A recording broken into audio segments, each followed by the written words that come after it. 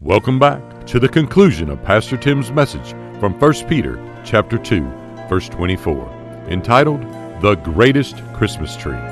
The cross of Christ is referred to on a number of occasions as a tree.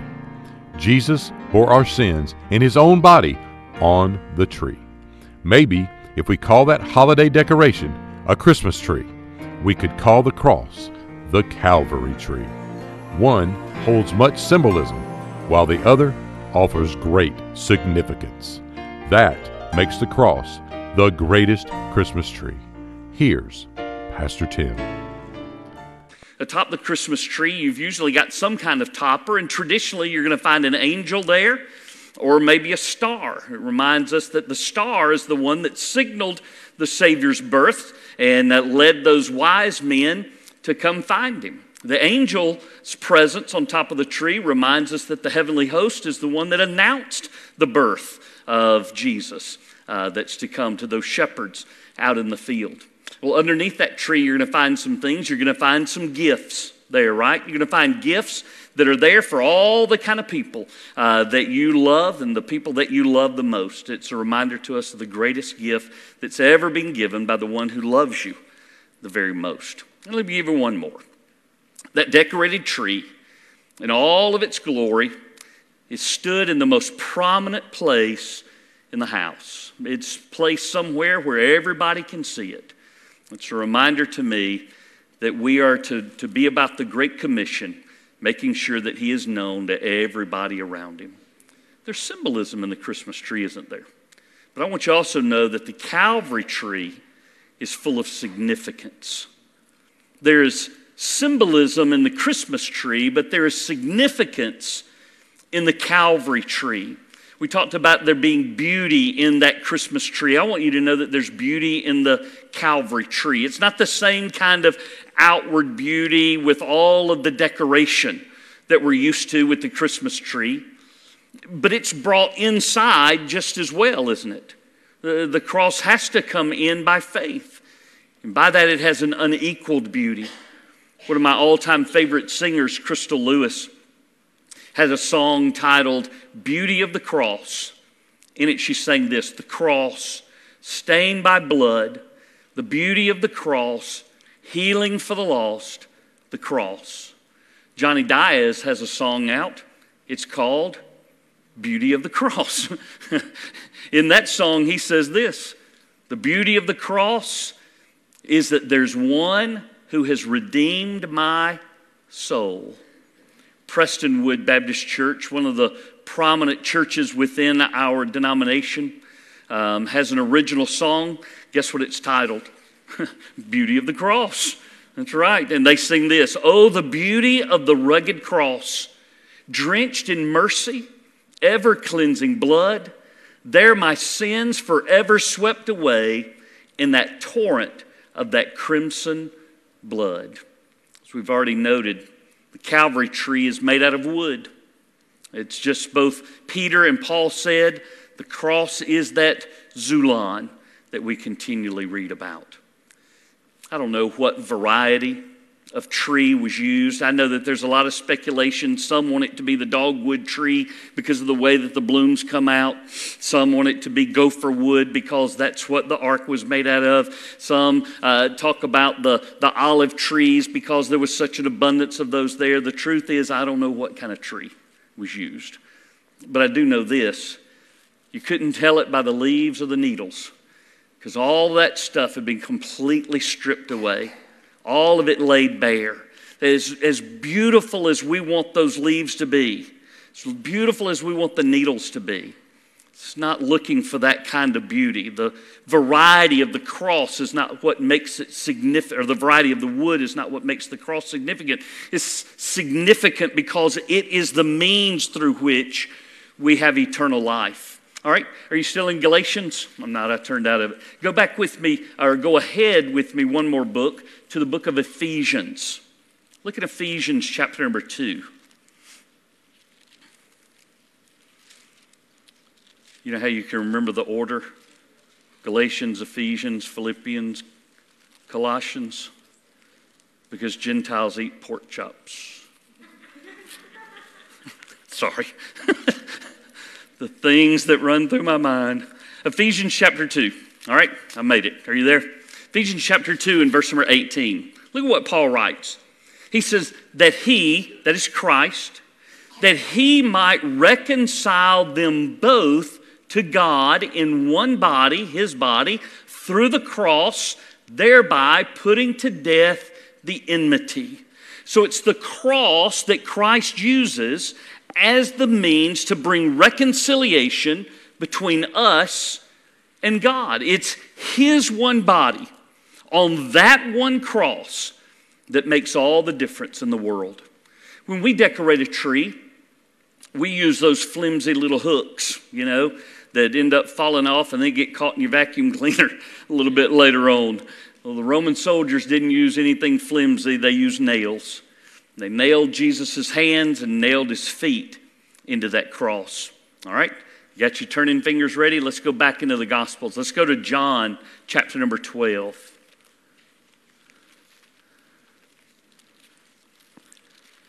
Jesus is speaking at this point. John chapter number 12, if you look down to verse number 32, he's teaching about who he is and about his hour that at that point had not yet quite come. He uses the illustration of Moses' serpent in the wilderness. If you recall, when they were being bitten by serpents, God instructed him to make a brazen serpent, put it on a pole, and hold it up. And he said if people will look to that in faith, that they would be healed. And that's what Jesus is referring to in verse number 32 when he says, and if I am lifted up from the earth, will draw all peoples to myself. It's him being attached to that cross and being lifted up, suspended between heaven and earth, that make all that difference. I mentioned to you, I don't remember if it was last week or 2 weeks ago, talking about how much I enjoyed when our kids were little reading to them. And then when they went to school, being able to go usually on Fridays and read to their class. And I've got a few little favorite books that I always make sure that I take. And one of those books is A Tale of Three Trees. Do you know this story? Tale of Three Trees is about three little trees that live or have come up out of the ground up on a hillside. And they're talking amongst themselves one day and trying to decide what kind of trees they want to be when they grow up, One wants to be a strong tree. One wants to be a beautiful tree. But the third little tree says this. Let me read this to you. The third little tree looked down into the valley below where busy men and women worked in a busy town. I don't want to leave the mountaintop at all. I want to grow so tall that when people stop to look at me, they'll raise their eyes to heaven and think of God. I will be the tallest tree in the world. As that story goes on, of course, those three trees all get chopped down. The most beautiful, the one that wants to be the most beautiful, gets made into a manger and holds the greatest treasure that the world has ever had.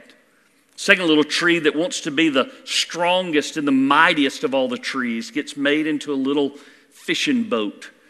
But it carries the Savior of the world, and it's able to stop the wind in the midst of a great storm.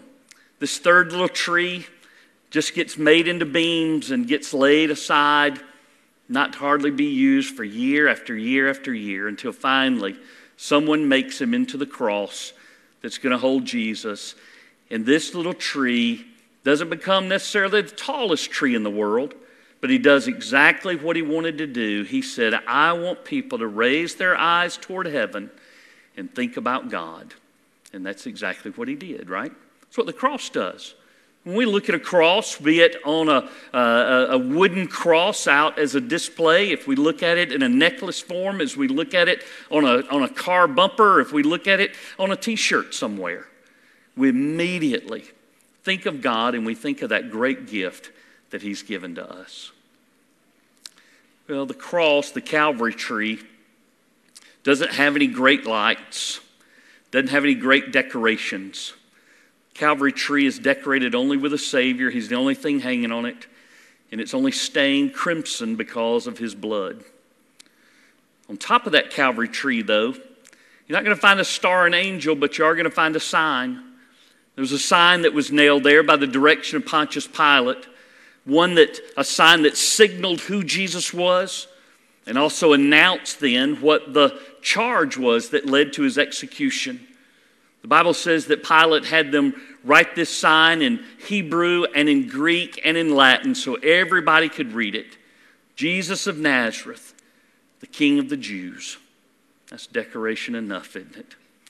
Underneath that tree, you're not going to find gifts, you're going to find people. You find all kind of people underneath the cross. You're going to find some soldiers there, soldiers who are carrying out orders, soldiers who are gambling for his garments. You're going to find a soldier who's going to give him sour wine when he announces his thirst. You're also going to find a soldier who's going to pierce him in the side with a spear.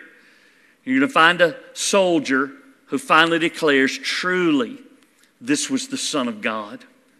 You're going to find some scoffers under the tree.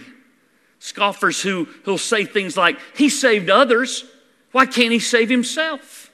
You're going to find some scoffers who are under there who hear Jesus say, Eli, Eli, lama sabachthani, and misinterpret that he's talking to Elijah. And then they say things like, let's just wait and see if Elijah will come and save him. It's those kind of scoffers. You're going to find some family members there. You're going to find some women that are there.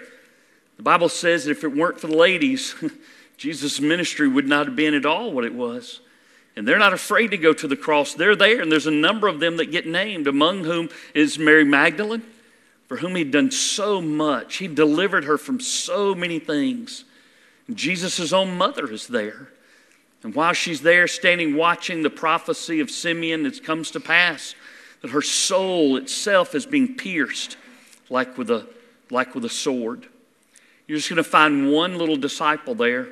It's just John. He's the only one who makes it. Everybody else is run and hid. But what you also find around that cross of all those people, no matter what category they fit in, you're going to find somebody for whom Jesus died. You're going to find all kind of people for whom Jesus died. When Jesus says, Father, forgive them, they don't know what they're doing. He's not just talking about the soldiers.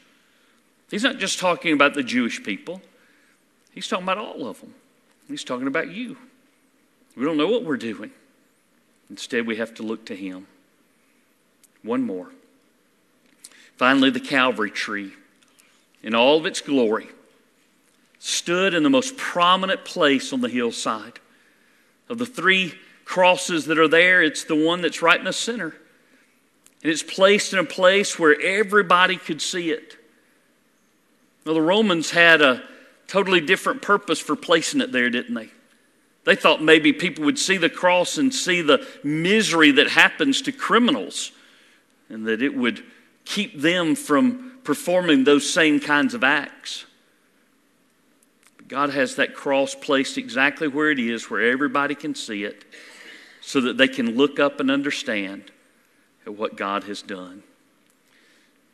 By the millions, people flock to see Christmas trees. Just wish that people would flock by the thousands, by the millions, by the billions, just to get a glimpse of what the cross really is all about. Because that's what Christmas is about. Jesus came to save sinners. Let's bow and pray. Maybe you think about somebody that you ought to pray for.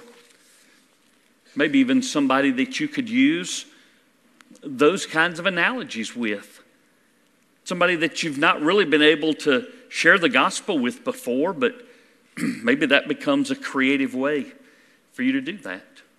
Would you ask God to give you an opportunity? Father, we want everybody to know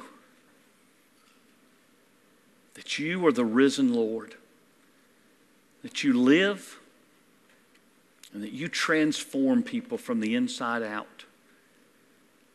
We pray that we could be like that little tree that just wants to stand tall and point people to you.